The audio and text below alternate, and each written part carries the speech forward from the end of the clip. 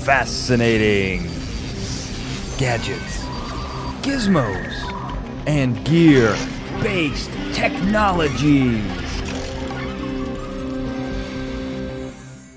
Welcome to FGGBT. Now, this is the show that takes your favorite fictional science and technology, and we make it a reality. Well, who is this we? We are the Brain Trust. I am the analytical mastermind, Daniel J. Glenn. With me, physics phenom, Dr. Michael Dennin. Great to be here, Dan. I'm so excited for this episode. You know, people often ask me, what is my favorite book? I give lots of answers, usually just Lord of the Rings. I guess that's one answer. But if you say, what is my favorite novella or story? I'd probably go with what we're discussing today. And it's certainly a version of this is my favorite movie. And I know we'll get to that later. We sure are, Den, and we are absolutely going to get to that right after we get to our enigmatic engineer, Ben Siepser. Ben, where are you recording from this week? Dan, I just saw an apparition dragging a crotchety old man over this beautiful London skyline. Something very strange is afoot, and I need to get to the bottom of this. Well, not only do you need to get to the bottom of this, Ben, but you're not alone, because the three of us are going to get to the bottom of this. And we are going to talk about the Charles Dickens classic, A Christmas Carol. And guys, I think you can agree with me. It is about time that someone explained this story with science and technology. Because first off, there's a lot of versions of this story. We got A Muppets Christmas Carol. We've got The Flintstones. You got Mr. Magoo, several television and film adaptations. There's even a modern day version called Scrooged, if you can consider 33 years old modern. But, you know, the story's timeless, but I think from a scientific standpoint, this proves that there may just in fact be a multiverse. You know, I think you are so right with that, Dan. I mean, I look at it as a kid, and I really just knew the Magoo version because that's what was on TV. And it was interesting to see as the other versions emerged and I watched them. The core story is always the same, but the slight twists are very consistent with all of our past discussions of the multiverse. And I would suggest our viewers who have not seen these go back to our previous episodes. Probably the Rick and Morty would be a good place to start start understanding what's going on here. But I really think you're onto something, Dan, because these are the same story, but the twists are a little different. I don't know, Ben, do you have a multiverse theory here, or do you just think people like stealing the same story? Denon, that's right. I think the reality is that this is an evergreen story. There's always people twisted by capitalism into mistreating their employees, mistreating their common person, and you don't need to cheat, you don't need to steal. This is always happening. I mean, that's actually terrifying in some ways because it's a fundamental part of human nature to screw each other over, but on that same token, it's also a fundamental part of human nature to realize their wrongs and to go in the other direction and become a friend of their fellow man. There's one interesting tidbit I want to talk about here right off the top of the bat. This story takes place in pre-Civil War England. Now, I'm using a U.S. marker, a historical marker, to explain something across the pond over in England. But it's important because right around, this takes place in the early 19th century, 1800, 1850. Christmas was a very different holiday back then. I didn't know that. I just did an episode with a guy named Ace Collins, and we talked about Christmas songs. But in that, I learned that Christmas was a very debaucherous holiday. England wanted to outlaw it. They did outlaw it, actually, when Oliver Cromwell. I think that, right. Not Aleister Crowley. Those are two very different people. I don't know my English history that well, but I do know that those are two very different people. But it was almost like Mardi Gras, I imagine, without the beads. That's probably a little too much for early England. But this was crazy. What do you guys think about that? There was no St. Nick. There was no present under the Christmas tree. It was people going to each other's houses trying to get figgy pudding out of them. It was like trick or treat. It was crazy, guys. That was nuts. What do you think, Denon? Well, I find it interesting because I do believe, and again, my knowledge of this particular slice of history is not as good as it should be, but my understanding, particularly from some recent movies, is in some ways Dickens' A Christmas Carol not only is a transformative novella about human, passion and how we can become better people, but it also was part of that first beginnings of the Christmas as we now think of Christmas.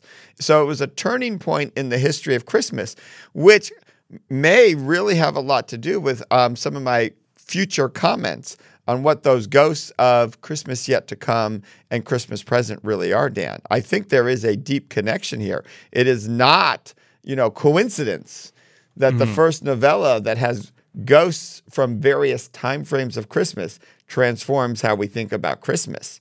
So, I mean, I think that's just pretty obvious once you think about it, Ben. I don't know what you're thinking about this, or if you are like Dan, tracking English history through American Civil War history. Well, I just think it's interesting how much holidays like this have evolved throughout the ages. Christmas originally wasn't even really a Christmas. It was Saturnalia. It was a Roman holiday for the solstice, and it has become this thing, and it brought in Germanic pieces and Nordic pieces and all these different things that we've kind of combined together into our current history, because what it does is it represents our melting pot of culture. Christmas as it's celebrated now across the world is really the amalgamation of all of the all of the different cultures that came and brought Americans together into this single holiday. I think that's very well said, Ben. And I'm going to become a Scrooge here for a second, because this is kind of what annoys me when people always talk about that Christmas is this, Christmas is that, and they talk about the historical significance, when all of that is mostly made up, and it is in fact an amalgamation of so many other different types of traditions. The only true thing we know about Christmas is that it is no one thing in particular. It is everyone's kind of thoughts and beliefs as it goes through, as it's transformed through time as well. Not only is it every, Crayola crayon melted together into one thing, but it's also transformed over time. Horrible analogy. Well, Dan, I think this, not to interrupt you, but I think this is where we would refer our viewers to watch the Xena episode of A Christmas Carol, because it does a good job of connecting the solstice celebration with the birth of Christ in a very interesting way. It is a good episode. I recommend it. We can deal with that at a later time. Not a lot of science and technology in the Xena episode, but some fun shenanigans going on. I think of the Xmas from Futurama and poor old Tinny Tim, the robot with the crutch, as a further 1,000 more years of evolution of Christmas, where now it's just Xmas and they don't even remember anything about the Christian part of it. It's about Santa and gifts and nothing else. That's true. Another thing I learned is that Xmas was 300 years ago, the preferred way to say Christmas, because like texting, people couldn't write, paper was expensive, and X was an easier way to do it. It was shorthand, which also proves that things just always repeat. But speaking of repeating, I got to repeat myself here because I said I was a Scrooge. One thing, Denon, I believe you brought this up, you made a point of this, is that Scrooge, that term that we use now, we don't really think of it as a human name as Ebenezer Scrooge. We think of it as someone who's miserly and angry and hates Christmas and is kind of a mean person overall. But you point this out, that he's really defined by what he was before the change, and we should kind of be focusing on the after, and that will become very vital in our discussion today. But I thought that was a great point, Denon. Oh, yeah, it's one of my little pet peeves. I have many pet peeves, and they're all little, and this is one of them. Someday I'll have a big pet peeve, Dan. I'm working up to that. It takes extra effort. Small steps. But, both Scrooge and Grinch get a bad rap. Here you have these two major figures in our mythos, both of whom managed to transform at the end and become just better humans, or whatever the Grinch is. I'm not sure. I'm gonna maybe he's just a green human. Let's embrace him as part of human green furry human, human race. And yet society rejects their transformation and drags their name through the mud over and over and over to refer to just what they were before and just their evil characteristics. Imagine if that happened to all of us. Wouldn't that be sad? Isn't that what it's happening to all of us, Denon? With the cancel culture, we're all getting defined by our worst moment that happened how many, 30, 40 years ago. Some people are digging way into people's pasts. People change. People are not. I'm not the person I was, 20 years ago. I wasn't even born 20 years ago. Who am I kidding?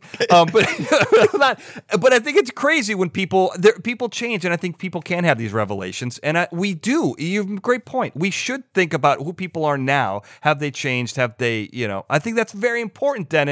I wanted to make sure we talked about it beforehand. It is. I will say it makes me a little nervous, though, Dan, because you and I are having this unfortunate trajectory on the show where we're going the wrong direction and Ben's going the right direction. So this may be a moment in time where you and I need to breathe and channel our inner Scrooges.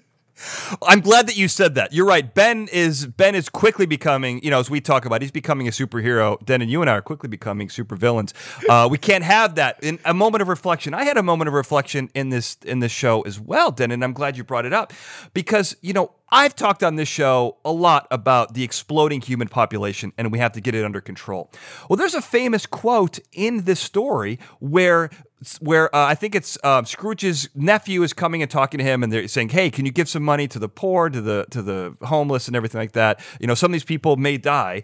And Scrooge says, "Well, if they're going to die, they should get on with it and reduce the surplus population." Now, I realize that suddenly I'm now in line with Scrooge. Now, I'm more of a let's do preventative measures to stop the exploding population, not let's destroy the existing population to reduce the numbers down. But I almost had to walk my stance back here a little bit. I can't be too in line with Scrooge. But to your point, Denon, I'm flirting with that supervillain line.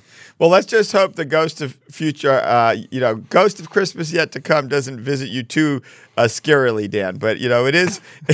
It is a way to get us to change. I don't know, Ben, how are you feeling? You're moving out of that evil robot, evil scientist mode. Dan and I are rooting for you. Well, I appreciate that from both of you. I think what's interesting is, Scrooge at the beginning equates his ethics and morality with he pays taxes. Are the prisons there? Are the poorhouses there? Then I've done enough. And it just goes to show that, while, in some countries that is enough, but I think there's this world that we have to acknowledge that what we do through our taxes isn't enough, and that it is good to help our fellow human through more ways than just paying our taxes and, contributing to society with money. I think that's well said. And I think I love that transition because that is going to be, I think, a very important point that we are going to come to. But we're going to start with why this particular moment. A Christmas Carol, for those of you who've lived under a rock and are not familiar with the story, as it's bombarded almost as much as the movie with Jimmy Stewart that I can't think of, It's a Wonderful Life, another one of my favorite movies. These two are, I think, fundamental stories when it comes to Christmas. They don't really have anything to do with Christmas, but they really encapsulate the spirit of Christmas. But we have to ask ourselves about A Christmas Carol, which is about a man named Ebenezer Scrooge who's visited by three ghosts and changes his ways. From a scientific standpoint, guys, we have to figure out why this particular moment. Why is Scrooge chosen? Why must he change? What is the importance of this? And I started to think about Back to the Future 2, where Doc Brown has basically the downfall of the McFly family. He traces it back to one particular moment. And I can't help but think that someone in the future traced back Ebenezer Scrooge's moment to this particular point in time. It's very crucial to the space-time continuum. Why? Is it because of his wealth and influence, and that is almost like gravity, and it warps everything around him, and he has the potential to change? Or the potential to change society as a whole is what I mean. Or is this about Tiny Tim? Is Tiny Tim crucial to this story? Is saving his life crucial? Because when it comes down to this story, he does, in fact, save a life, and it is Tiny Tim's. I don't know. This seemed almost grandiose when you start thinking of it like that. What do you think, Denon? Well, Dan, you inspired me. I really like this idea, and I'd never really thought about it before because I'm so focused on Scrooge. But perhaps Tiny Tim is the central character here.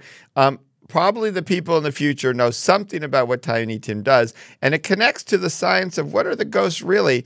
I really like this idea of time travel and time travelers that can't interact physically.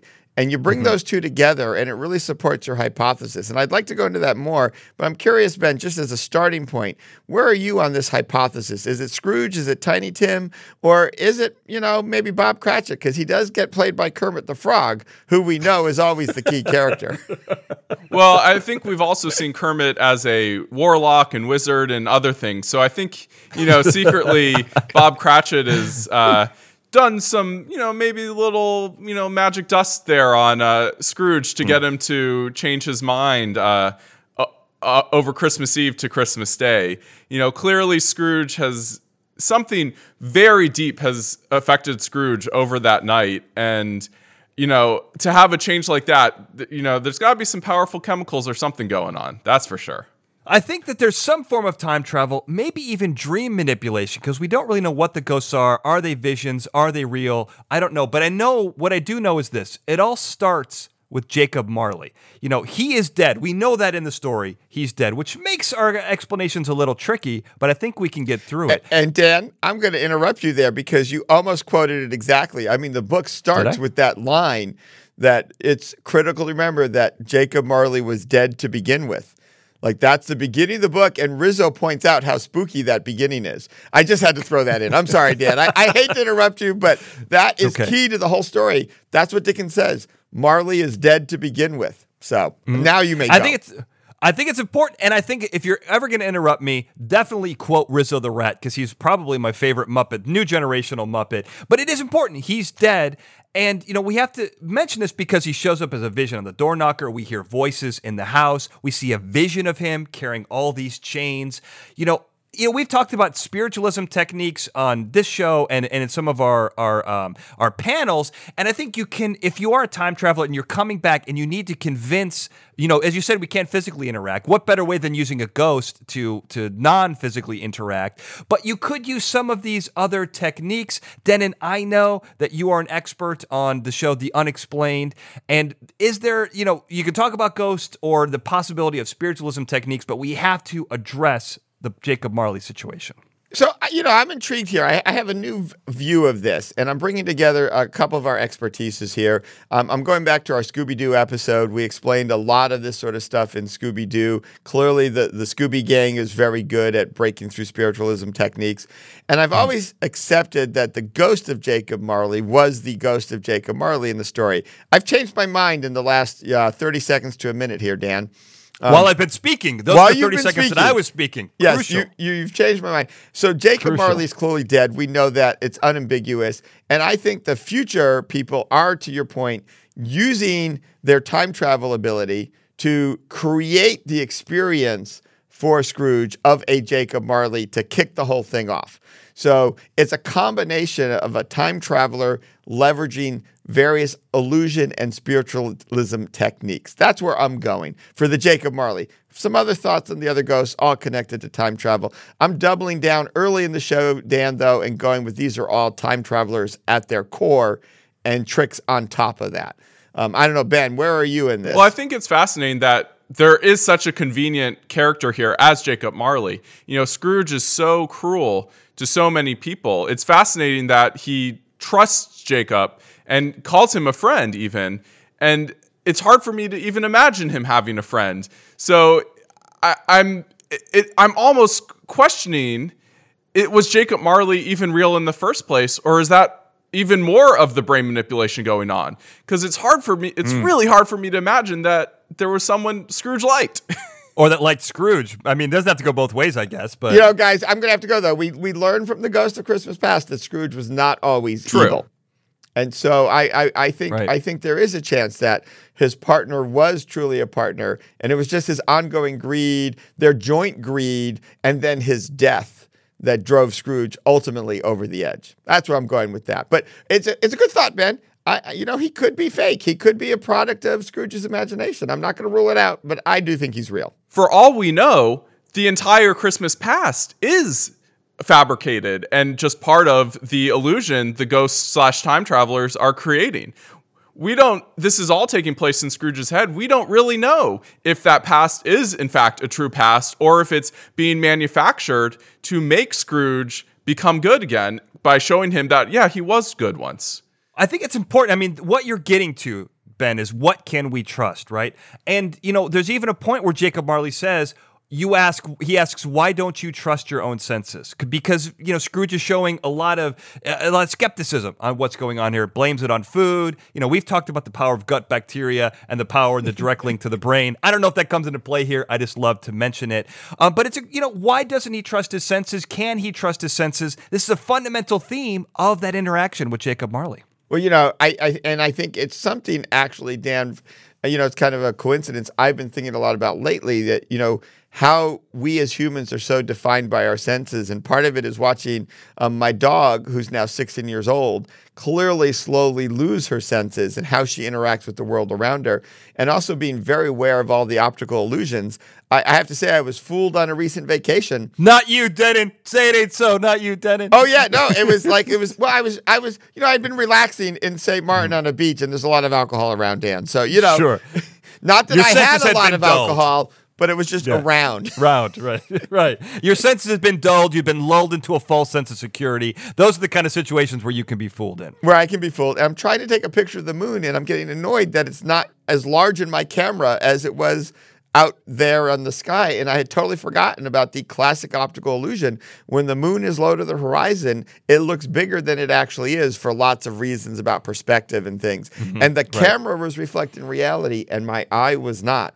So I'm kind of in that Scrooge Marley debate. Like, why should we trust our senses? They fool me all the time. Now, someone like Ben, who's an engineer, probably doesn't get fooled nearly as much. I don't know, Ben. Are you more trusting of your senses? Are you more careful? Or how does that work for you? I think if anything, it makes me trust my senses even less because I know how messed up our vision is and things like that.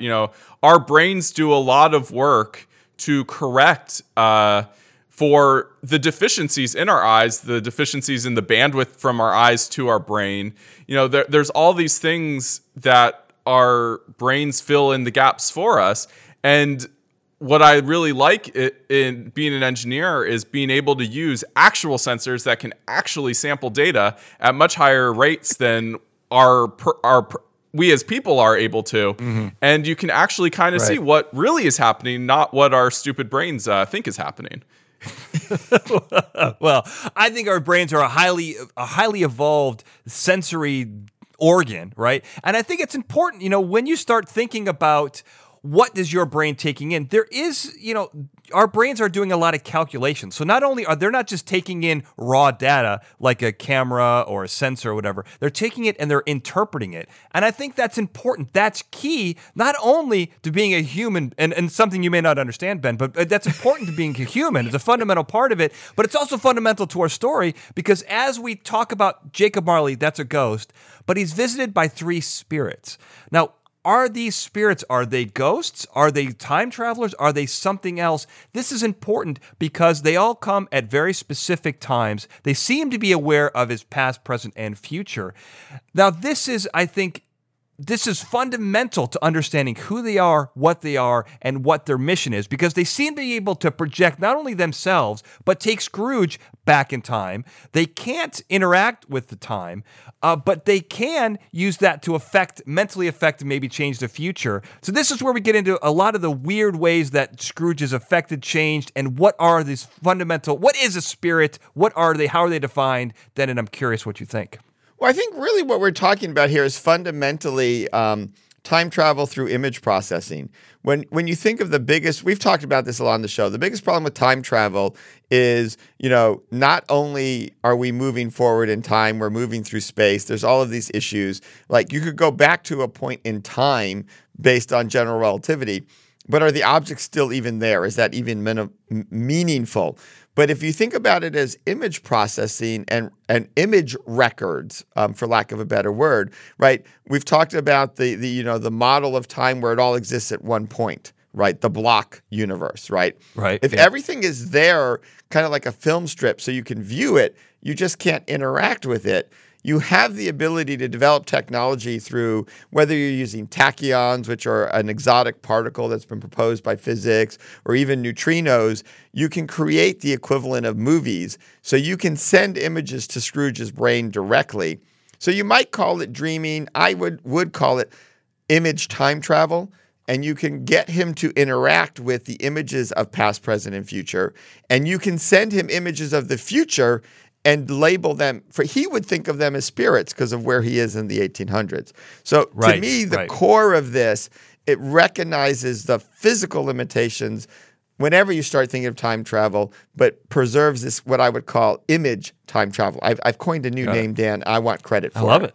I love it. We'll put it on a shirt, and that way you'll TM it for sure. Right. I think it's a great explanation. What do you think about this, Ben? I know that you're kind of interested in the possible dream manipulation, time travel. I think it all kind of combines when you explain it.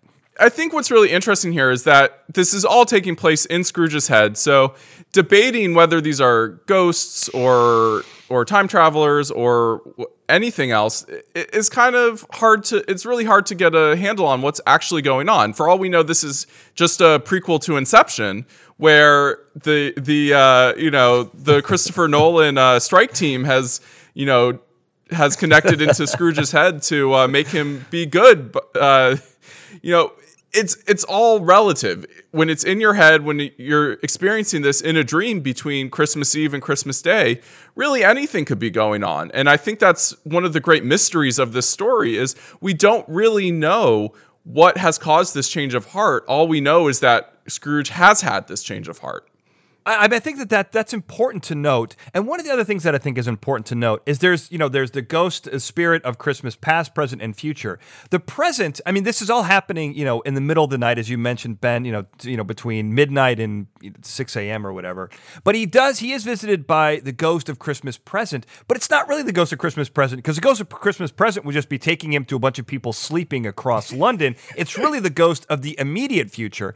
And I point that out, not to be funny, which I think it is, but also because we are at no point seeing the present, really. We're seeing the past, and we're seeing the immediate future, and then the distant future. I think that's an important distinction. Am I right, Denon, or am I just being silly? Well, no, I think it does connect to my projection time travel idea. And the thing is, what we're saying is obviously, the ghost of Christmas about to happen in the morning is a little long-winded. And so that's why we shorten it to the ghost of Christmas present, Not as pithy, not as catchy. It's not as pithy, not as catchy. And you don't get the pun of present and present, right? Oh, well, I didn't catch that. I like that. Yeah. Oh. So, but I do think what's interesting is many of the events he sees are actually happening, and then he then visits them, even though he changes them slightly. So I do think there's an element there. I think the interesting one from a dream versus time travel point of view is Christmas Yet to Come, because in principle, that's what he's trying to change. Right. He's okay with what he sees a little bit in the next day. He changes it some by showing up at his nephew's dinner where he wasn't there, in the image. So there's a little changing of the future, the immediate future, as you would say. But it does raise the question, in one hand, if it's all just dream manipulation, it could be people from the future recognizing that this has to happen and making it happen because it already did happen, right? That's always the classic paradox in time travel.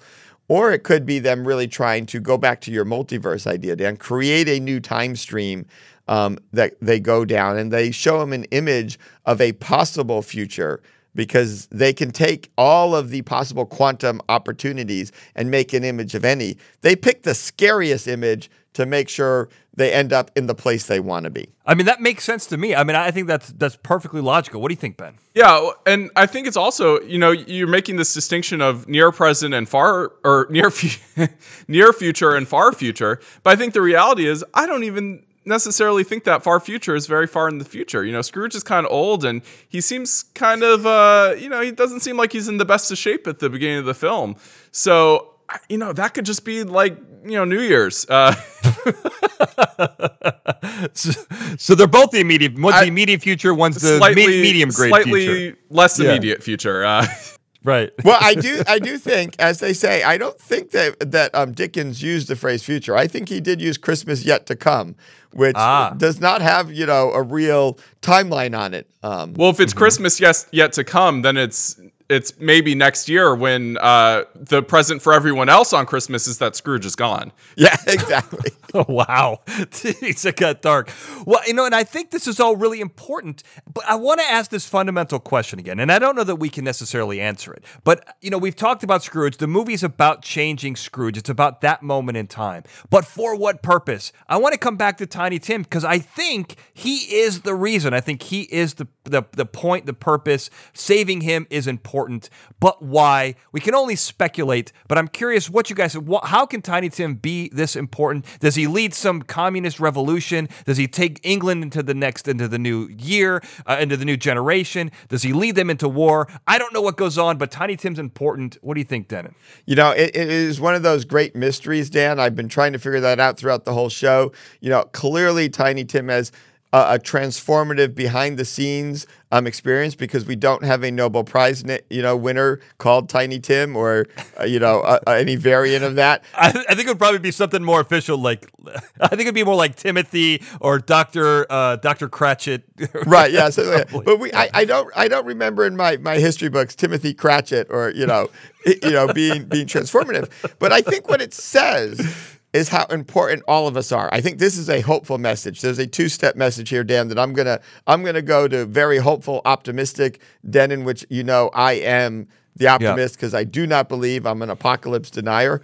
I think if Tiny Tim stays injured, the apocalypse happens, and this is another way we avoided the apocalypse because Tiny Tim staying injured, even though he dies, he's just disgruntled enough before his death. He triggers off some evil germ warfare. He figures something out in that regard, wiping out Victorian England, which we know is, a cornerstone of so much in the future, leaving the world undefended when Nazi Germany tries to take over. Whereas a happy Tiny Tim does not cause all of this. I think it's the absence of a negative, not a positive per se, that we're seeing here. That's what I'm going with. Wow, that's pretty intense. I don't know how close it is to being reality. I'm curious about your connection to reality. I'm perfectly honest with you, Denon. But I love that explanation. It could be right. Ben, what do you think about this? I think Tiny Tim is interesting. I think he's really maybe a symbol. And if anything, making him better makes him not able to be a symbol. Like if you don't have this poor, kid with the crutch to inspire everybody, maybe that prevents this workers' revolution that we so desperately needed back in Victorian England. And by him being, if anything, maybe there's a little bit of some evil afoot here by Scrooge helping Tiny Tim and making him just okay enough to not inspire other goodness. It perpetuates the inequality of Victorian England for another century. Okay, I think Ben just took us in another dark turn. I think we've now gone. He's becoming Scrooge. He's becoming Scrooge pre-Ghost. We're becoming Scrooge post-Ghost. Ben, things are back to normal. We're going to end the year where things are back to normal, where Ben is evil, and you and I are good. I'm more neutral, I think. But things are starting to level out here. These are interesting points. When I think of Tiny Tim, I kind of immediately thought of like John Connor from the Terminator series, right? Like they send these robots back in time to save him because he's important for some revolution, for the importance of humans taking over the robots. This is obviously, we're not going to have steam-powered robots at the turn of the century, so I don't think that that's really what's going on here. But I think Tiny Tim, in a future where, if we take the Christmas Carol and we extend it out into the future, I think he is vital to the workers' revolution. I think he's vital to maybe the Industrial Revolution. He brings humanity into a brand new awareness, a brand new era. That's my opinion. I think he's important here, and I think we all should know that the center of A Christmas Carol is not, I think we can all agree, that the center is not Scrooge, it is Tiny Tim, and I think that that's very important to note. But I think, we've arrived at the end of that particular story, but we're going to start the errors, additions, and omissions section, which is one of my favorite parts. I think we've covered a lot. There might be some errors and additions here that we didn't quite get to. Denon, is there anything about A Christmas Carol, any version, any time, time travel, any type of time that you wanted to get to that we didn't quite get to?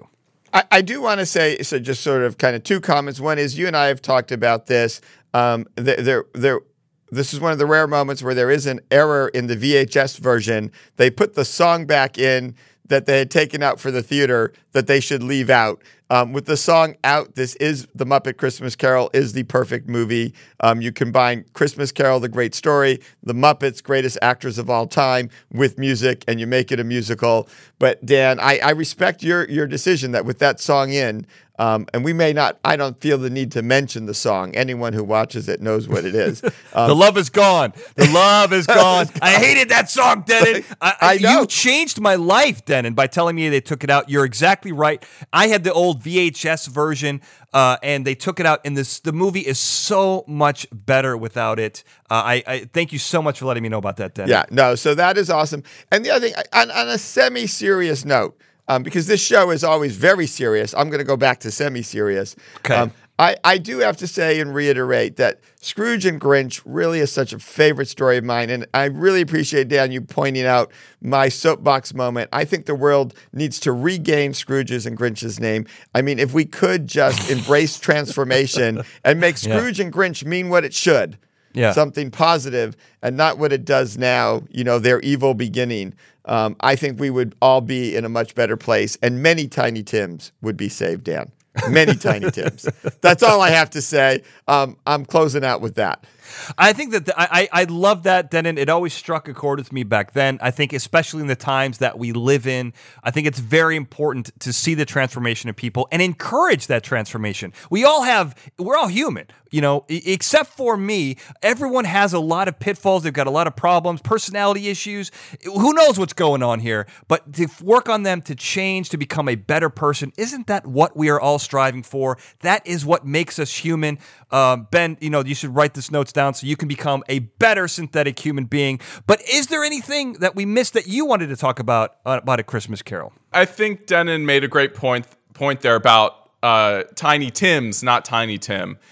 We have to save all the Tiny Tims, not just one. And that is my concern with this. The story overall is we know Scrooge started poor, got rich, and became evil and miserly. And so my concern is if you just bring one Tiny Tim up, does he remember where he came from? And is he willing to save the world? Or does he become miserly and part of that upper class looking down on the lower class, just like Scrooge was? And he has to have his own ghost visit him, 70 years from now. So don't save any because they'll just perpetuate the cycle. Is that what you're saying, Ben? Create a strong social safety net so that all the Tiny Tims can live comfortably and not create one rich one. Got it. That makes perfect sense. You guys kind of went in a different direction. I may have mentioned this. I think the 1951 version, I'm the master of film and television, guys. So what I say, this has real weight in the cinematic world. But I think the 1951 version is probably my favorite. And there's a couple of interesting things in it, which these are also in the other versions as well. But this is a very different time, guys, because Bob Cratchit is ridiculously happy to get Christmas Day off. Scrooge does not want to give it to him, but he does reluctantly. Could you imagine if Scrooge was running a business now? He'd have an aneurysm. We have 12 federal holidays a year that he has to pay for. I can only imagine what Scrooge would. I think he would give up business forever at that point. And also, this particular version is a stark reminder of how far medical technology has come. Because one of the things that really affects Scrooge is the death of his mother during childbirth, and not only does that, his sister dies during childbirth. Things were very different back then. It was a very, these are lessons for there's a lot of conversations going on now. These are very important lessons that childbirth, even with our medical progress, is still a very dangerous procedure, especially back then. It's really crazy. Also, the last thing, when it comes to the cinematic versions of Scrooge, there's an original one done in 1901 that I found on this on an article. I'm going to put that up on the website. It's a silent film. Obviously, it's 1901. It's pretty crazy. They do it in like 4 minutes. Can you imagine The Christmas Carol in 4 minutes? It's pretty intense. But we've. If you want to get in touch with us, if you've got your own theories about A Christmas Carol, if you think that we are brilliant or you can poke holes in it, good luck, by the way. You can get in touch with us. We're easy to get a hold of. You can find the show on Twitter at FGGBT We're on Facebook at FGGBT. But of course, you can get in touch with us individually. Denon, where can people find you? Well, people can find me on Twitter and Instagram. You just flip my name. It's at Denon Michael. And then you can find me on Facebook. You stick in a prof at Prof Denon Michael. Ben, where can people find you? You can find me on all the major social media networks at B Siepser. How do you spell that? You spell that BSIEPSER. And you can find me on Twitter at Daniel J. Glenn, on Instagram at The Daniel J. Glenn, and on Facebook at Analytical Mastermind. And if you've got a question or comment and you want to send it in to us, it may be featured on a future episode. You can do it via email, questions at fgbt.com. And if you're listening on your favorite podcast platform, make sure to rate and review and confirm that you're subscribed. And if you're watching us on YouTube, hit that like button, subscribe, and ring that bell so you never miss an episode. And finally, this show contains powerful information that may allow you to alter the very essence of the space-time continuum. Now, if you decide to do this, please be very careful. You don't want to be a supervillain and create an existing ending paradox. You want to be a superhero and change history for the better. So to everyone, happy holidays, and of course, thank you for listening. Fascinating Gadgets, Gizmos, and Gear-Based Technologies is a Glencoe production and is produced by me, Daniel J. Glenn. The Fascinating Gadgets, Gizmos, and Gear-Based Technologies introduction was produced by Daniel J. Glenn and Paul Sprangers, with music and sound design written and performed by Paul Sprangers. Now, of course, if you're listening to this episode and you've gotten this far, you're going to want to subscribe. Well, how do you do that? We're on all the major podcasting platforms, including Apple Podcasts, Google Podcasts, TuneIn, Stitcher, and Spotify. But if you're not already subscribed to those platforms, I made it easy for you. Go to our website, fgbt.com. You'll find links to those subscribe buttons and also links to our social media, both for the show and for our individual experts, the members of the Brain Trust. That's all right there. fgbt.com. And before you leave, don't forget to check out our other episodes. You can find the link at the top of the page for everything we've got, and you'll notice that we've got both a YouTube version and an audio-only version. Depending on what you like, we got it for you. And if you do like those videos, you can go ahead and subscribe to those as well. We're on youtube.com/Daniel J. Glenn. And once again, if you like this show, you're going to like everything that I do. Go to danieljglenn.com to find out more. Thank you for listening.